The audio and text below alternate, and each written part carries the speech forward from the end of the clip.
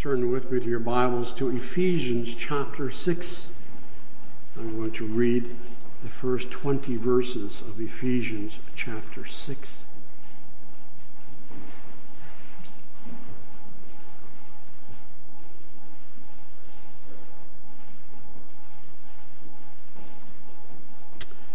Ephesians chapter 6, beginning to read at verse 1, hear the word of God with me. Children, obey your parents in the Lord, for this is right. Honor your father and mother, which is the first commandment with promise, that it may be well with you and you may live long on the earth. And you, fathers, do not provoke your children to wrath, but bring them up in the training and admonition of the Lord. Bondservants, be obedient to those who are your masters, according to the flesh, with fear and trembling, in sincerity of heart, as to Christ. Not with eye service as men pleasers, but as bondservants of Christ, doing the will of God from the heart, with good will, doing service as to the Lord and not to men, knowing that whatever good anyone does, he will receive the same from the Lord, whether he is a slave or free. And you masters, do the same things to them, giving up threatening, knowing that your own master also is in heaven, and there is no partiality with him. Finally, my brethren, be strong in the Lord and in the power of his might. Put on the whole armor of God, that you may be able to stand against the wiles of the devil. For we do not wrestle against flesh and blood, but against principalities, against powers, against the rulers of the darkness of this age, against spiritual hosts of wickedness in the heavenly places.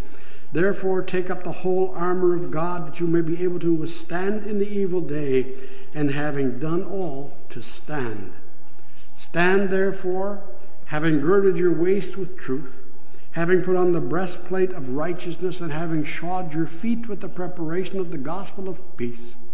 Above all, taking the shield of faith, with which you will be able to quench all the fiery darts of the wicked one, and take the helmet of salvation and the sword of the Spirit, which is the word of God, praying always with all prayer and supplication in the Spirit, being watchful to this end, with all perseverance and supplication for all the saints and for me, that utterance may be given to me, that I may open my mouth boldly to make known the mystery of the gospel, for which I am an ambassador in chains, that in it I may speak boldly as I ought to speak. Thus far the word of God. Would you then also turn with me in the Heidelberg Catechism, Lord's Day 52. Lord's Day 52, the last Lord's Day in the Catechism. And I want to alert you to the fact that although I'm going to read the entire Lord's Day, the sermon tonight will deal only with question and answer 127. The first question out of the three will deal with that. If you are still vacant a year from now, 52 Sundays from now, then we'll do the other half. But for now, I want to do Lord's Day 52, question and answer 127. And I remind you that this is your confession of faith as it is mine. What does the sixth petition mean? And lead us not into temptation, but deliver us from evil means we are so weak that we cannot stand on our own for a moment, and our sworn enemies, the devil, the world, and our own flesh, never stop attacking us. And so, Lord, uphold us and make us strong by the power of your Holy Spirit, so that we may not be defeated in this spiritual fight, but may firmly resist our enemies until we finally win the complete victory. Thus far, the reading of God's holy word and the summary of that word as we find it in the creeds and confessions of the church. May God add his blessing to the hearing, the reading, and the preaching of his word again this evening. Beloved congregation of our Lord Jesus Christ, gathered here in Bowmanville with me this evening, our starting point this evening needs to be, as our confession teaches, that we are saved to serve. We are saved to serve. We are saved not, first of all, to be blessed, but to be of blessing. God did not give his Son to die for us. God did not nail his own Son on the cross. God did not allow him to suffer the torments of hell just so that we could go to heaven in the sweet by and by. No. We have been called out of darkness into God's marvelous light, In order that what? In order that we would show forth the excellencies of God.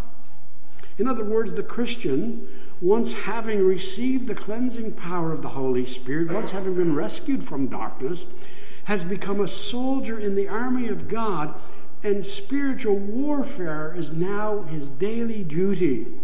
Listen to the words of Paul. I just read it. For we wrestle not against flesh and blood. We wrestle not against flesh and blood, but against principalities, against powers, against the rulers of the darkness of this world, against spiritual wickedness in high places. And in the petition before us this evening, we listen to Christ teach us to expect spiritual warfare in our Christian walk. My dear people, today so many churches promote a name it and claim it gospel. It's a false gospel. It's called the prosperity gospel. Prosperity theology is the belief among some religious organizations, I'm reluctant to call them church, such as the Word of Faith churches, who teach that financial blessing is God's will for every believer. And if the believer will do his part, their material wealth will increase. They argue that physical and spiritual well-being is always the will of God for every believer, and that faith, positive speech, and donations to religious causes will increase one's own material wealth. If you need an example of one promoting such unbiblical nonsense, I point you to Joel Osteen. Perhaps he's familiar to some of you. And even though Joel uses the word God more often than even the word Jesus on occasion, he never talks about sin and the cross as an alien concept to his teaching. He is positive and optimistic and assures you of prosperity if only you will believe.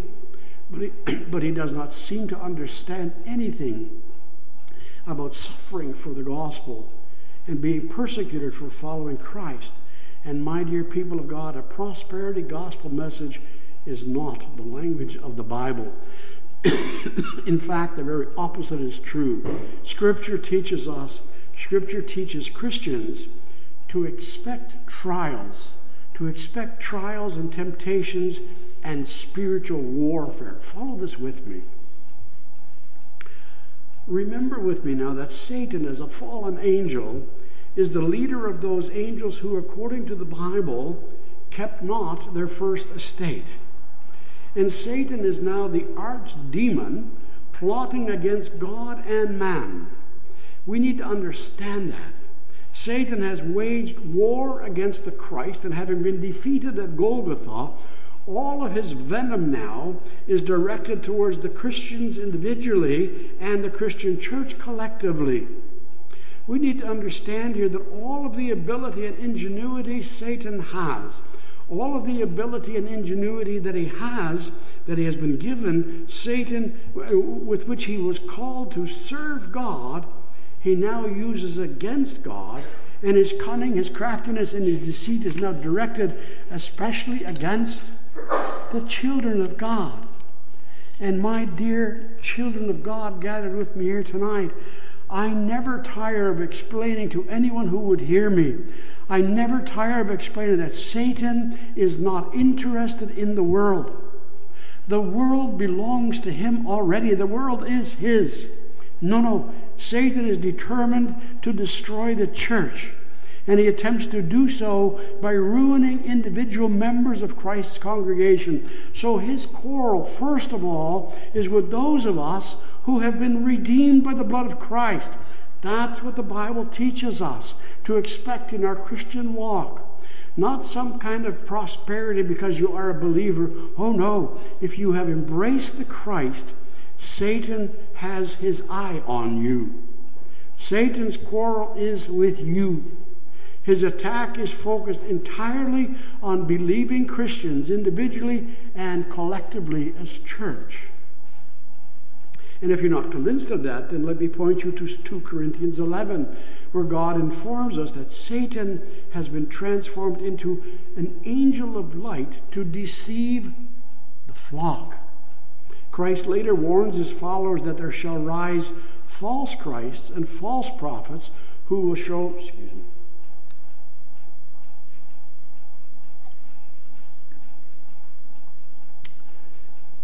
who shall show great signs and wonders, insomuch that, were it possible, they would deceive even the elect. And again, he testifies through Paul, put on the whole armor of God, that you, Christians, so that you may be able to withstand the wiles of the devil. In other words, Paul warns the men and women of his day that they were not sufficiently cognizant of spiritual dangers, and it would be my conviction that it's even worse today than it was then.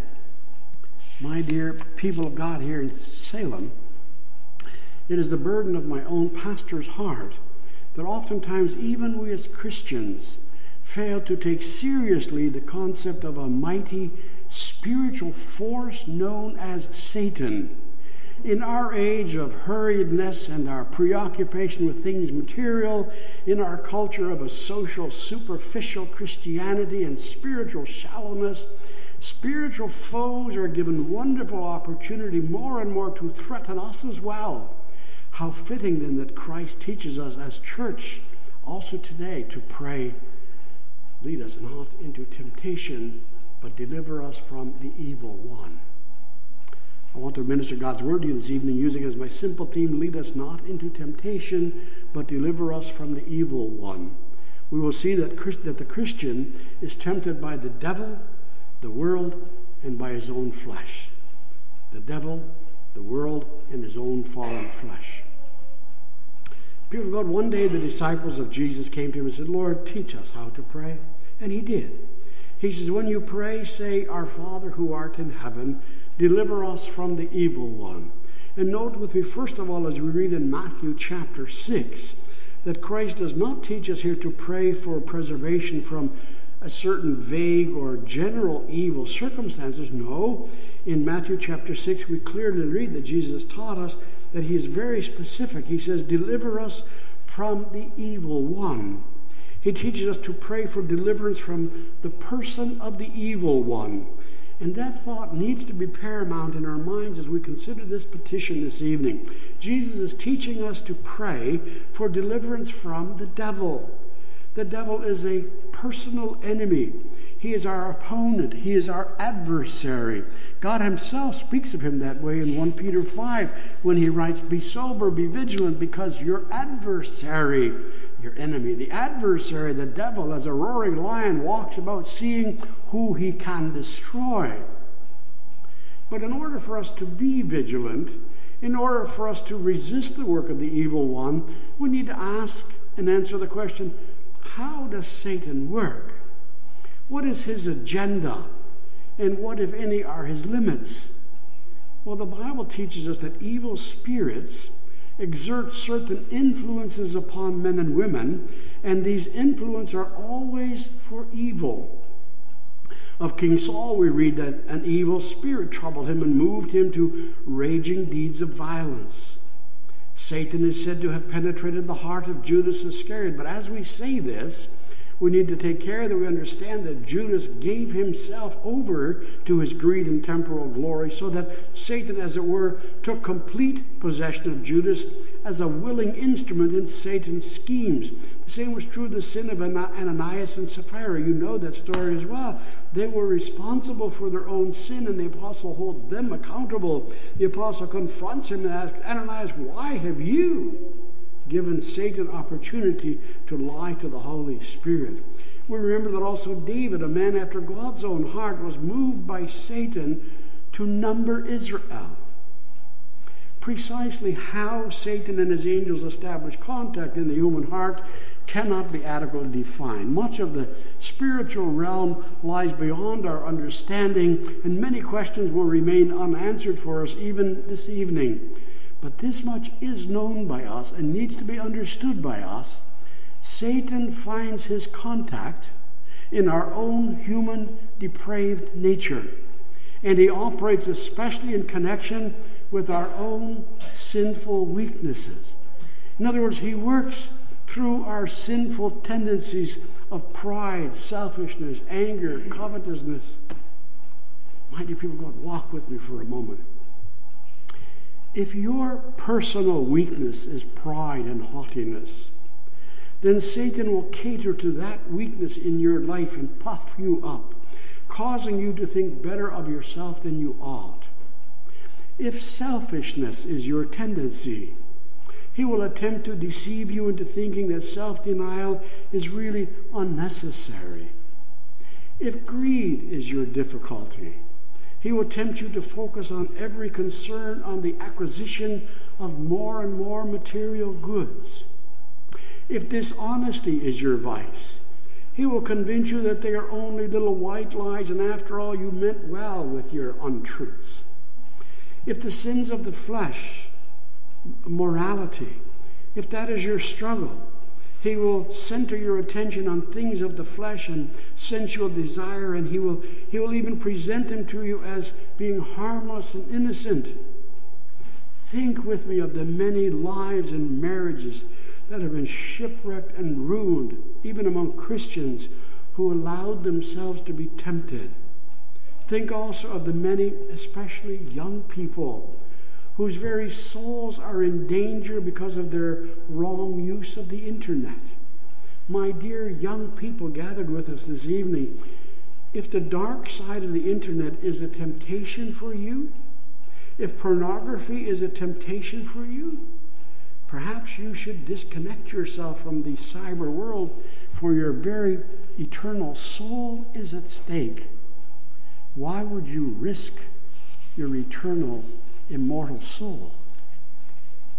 If your fuse is short and your temper is hot, Satan will seek to create situations where you will be tempted to give vent to your angry outbursts.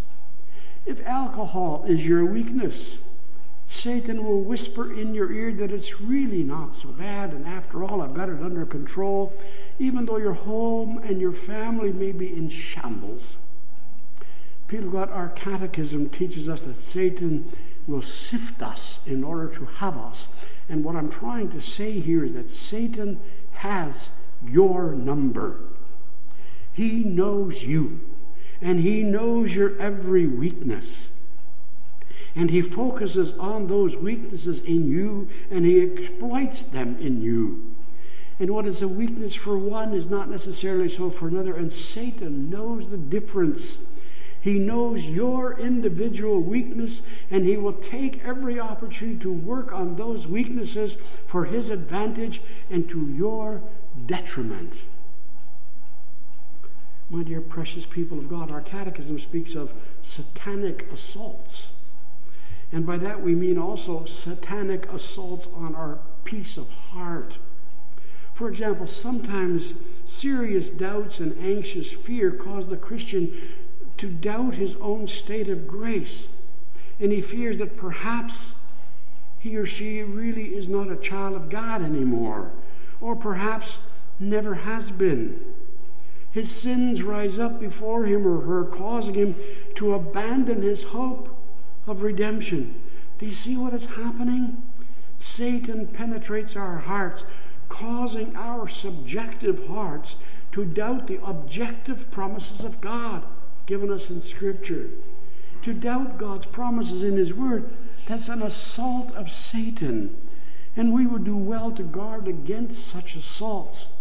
The Bible teaches us of demonic, satanic influences. And we do ourselves great harm and injury if we fail to take into account the scope of Satan's domain and his work. His work is real. The threat is real. And the consequences is real and can be catastrophic. It's also true, of course, that oftentimes God allows a spiritual dryness or depression to overcome us because of our own failure, and we need to understand that as well. When we refuse to seek Him in faith and repentance and obedience, when we neglect worship, or when we fail to do regular devotions, when we refuse to pray, when we refuse to live close to the Lord, when we refuse to deal with sin in our lives, then God withdraws His grace for a season. And then God exposes us to Satan's assaults in order to shake us out of our complacency and to awaken us from our foolish lethargy. So frequently we too need to confess with David, while I kept guilty silence, my strength was spent with grief. Thy hand was heavy on me. My soul found no relief. Even today we find believers crying out bitterly, oh my God, I cry in the daytime, but you do not answer me. We too need to plead with God, as did David.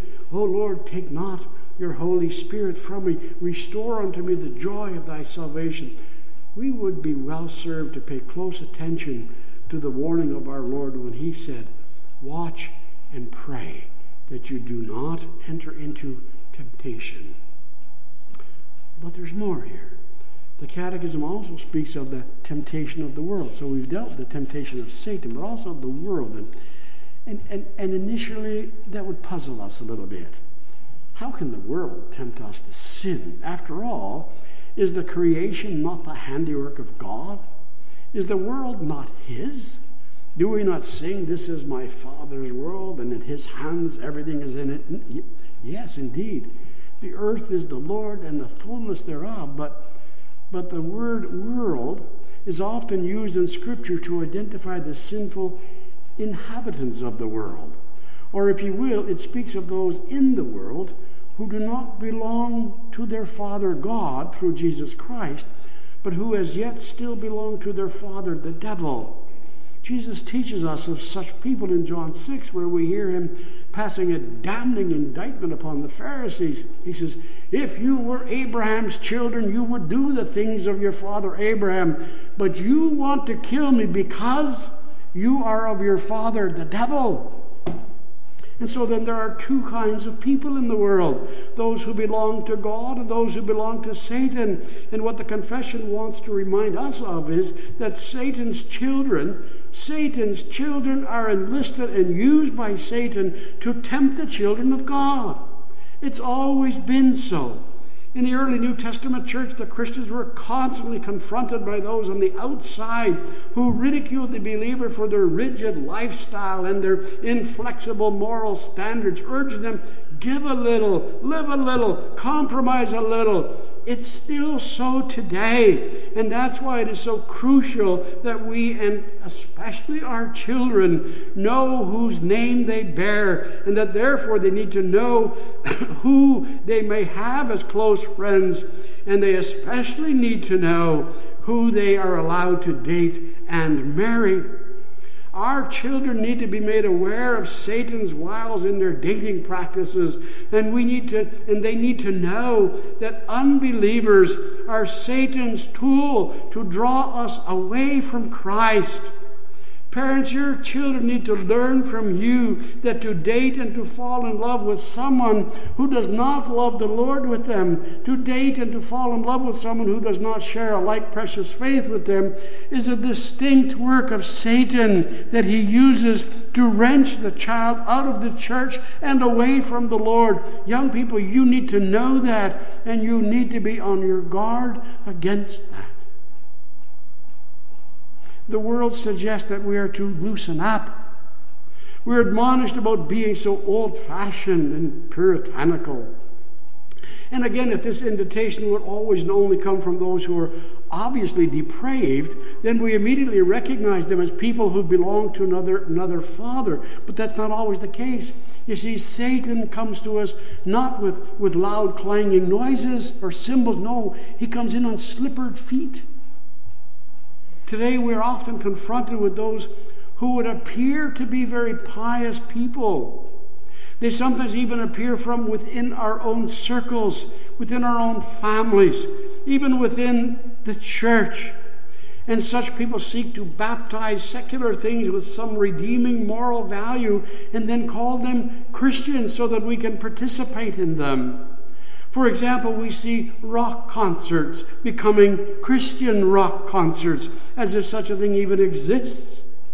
Oh, the lyrics of the songs of a so-called Christian rock concert may be different, but the words are drowned out by the beat.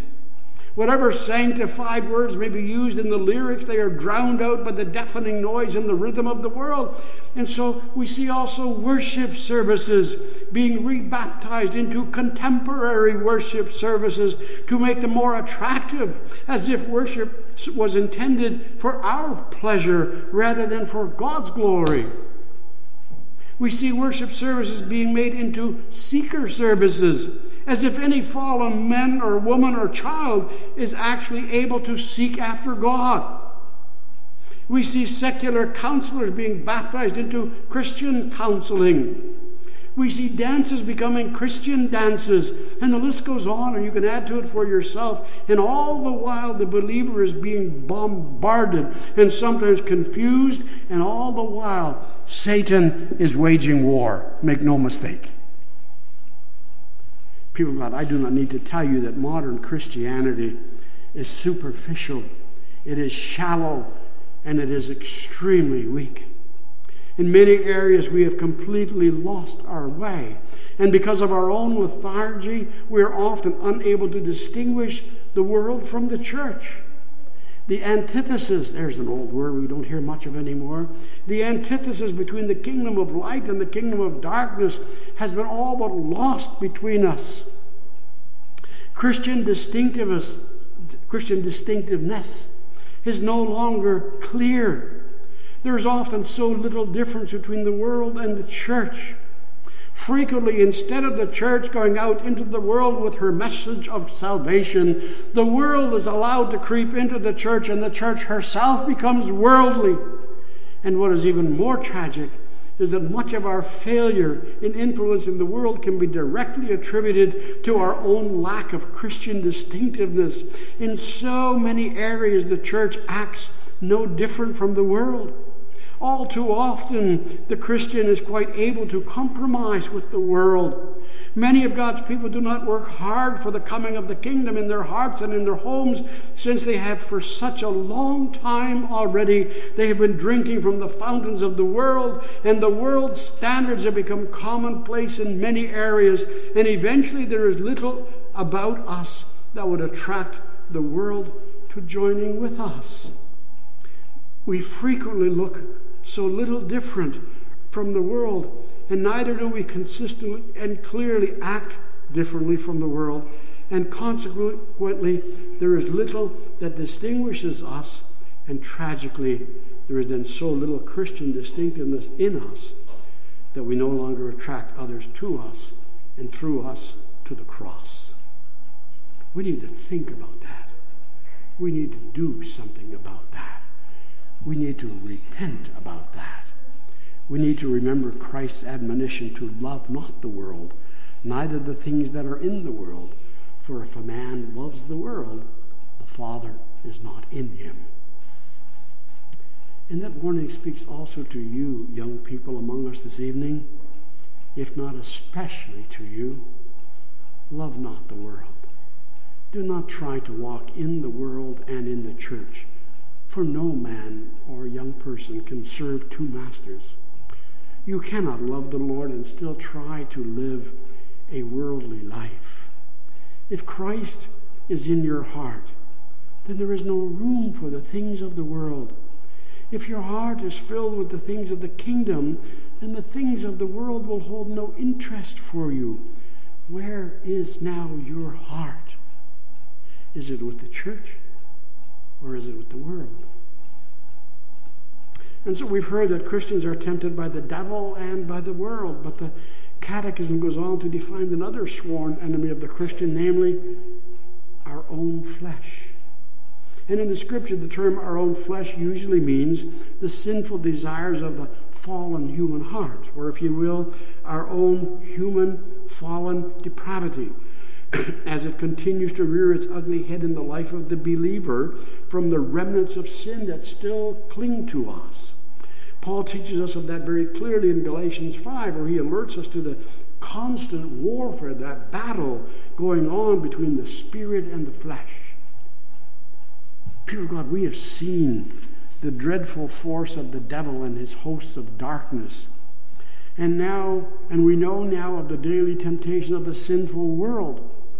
But we may also not underestimate the alluring seductiveness of our own sinful flesh. So often we forget about or we underestimate the enemy within our own gates. Someone has once written, "We have met the enemy, and the enemy is us." Oh, how true, how true. We have met the enemy, and the enemy is us.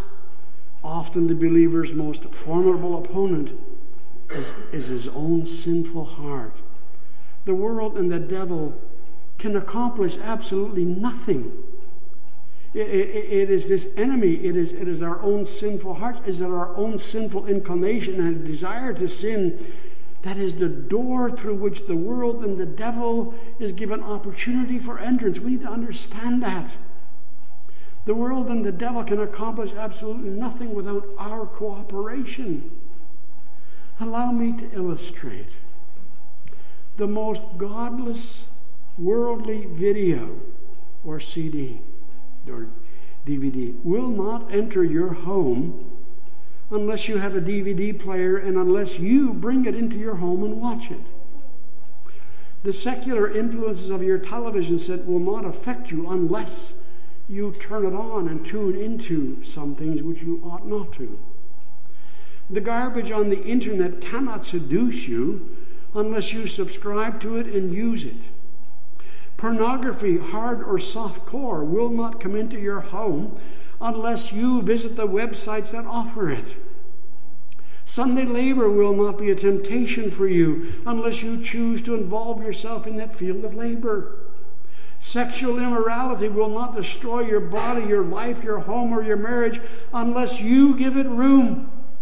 What I mean here is that without your own cooperation, Satan and the world has no access to you. We cannot flippantly say, the devil made me do it, for the devil cannot make us do anything without our own cooperation, without our own consent, without our own sinful desire to sin. All the strength and the ingenuity of Satan or the world cannot, would not, could not, in the least move us to sin. Well, it is for us to pray with David, create in me a clean heart, O God, and renew a right spirit within me.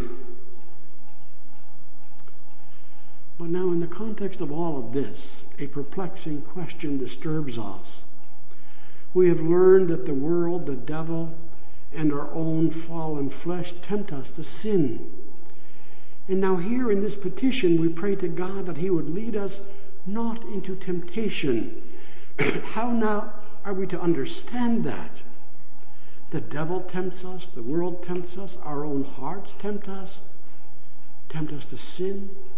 And we know that and we understand that, but how can Jesus now say that His Father, the God of love, who insists of us a blameless, holy, sanctified life, how would He now also bring us into temptation?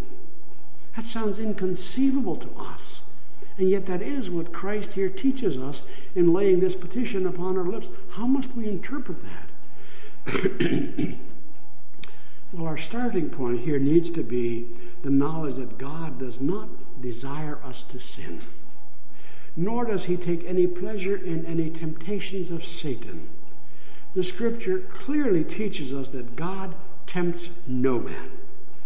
But God does lead His children into circumstances of life which would expose them to the onslaughts of the evil one, not because He delights in our yielding to sin. No, rather, He does so in order that He might use that temptation to bless us, to strengthen us, and to further His kingdom.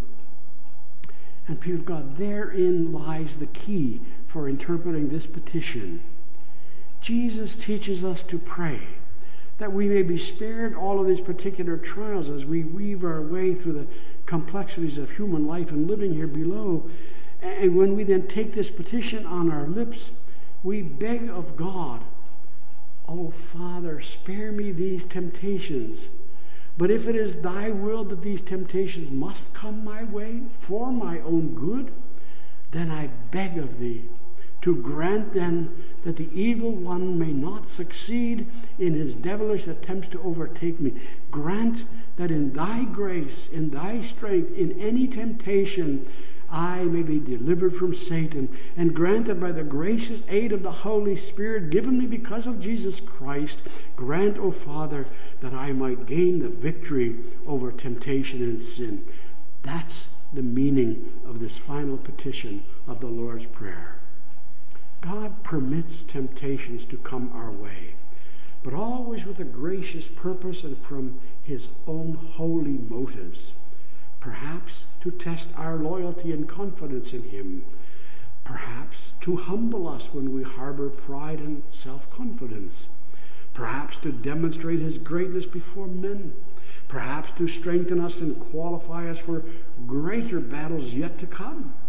Perhaps to cause us to grow in grace, enabling us to praise him all the more. But whatever the temptation, whatever God's purpose, it's all given us in grace for our good and for his glory. Understood that way, then our temptations are friends to grace to help us on our road to God. Understood that way, then our temptations are friends to grace for which we ultimately will thank him, for it was through such trials that God increases and strengthens our faith and our resolve. Congregation, serious things have been given us for our consideration this evening. Satan will continue to assault you. All of your life will be a struggle against sin, and the closer you seek to walk to the Lord, the greater the intensity of Satan's flaming arrows toward you. But do not be despondent nor discouraged. No. In fact, lift up your hearts and be of good courage. For when we take this confession upon our lips, we may confidently know that God never asks of us more than we can carry. And furthermore, God always grants the grace at the precise moment at which it is necessary for us to endure. When God then, for his purpose, for his glory, and for our benefit, allows us to be tempted, then with confidence we may say, "Oh, Father, deliver me from this evil, for in thy strength we are already now more than conquerors. We are already now victorious over sin in Jesus Christ, who became sin for us." Shall we pray? Oh Jesus, I have promised to serve thee to the end. Be thou forever near me, my master and my friend. I shall not fear the battle if thou art by my side, nor wander from the pathway if thou wilt be my guide. Oh, let me hear thee speaking in accents clear and still, above the storms of passion, the murmur of self-will. Oh, speak to reassure me, to hasten to control. Oh, speak and make me listen, thou guardian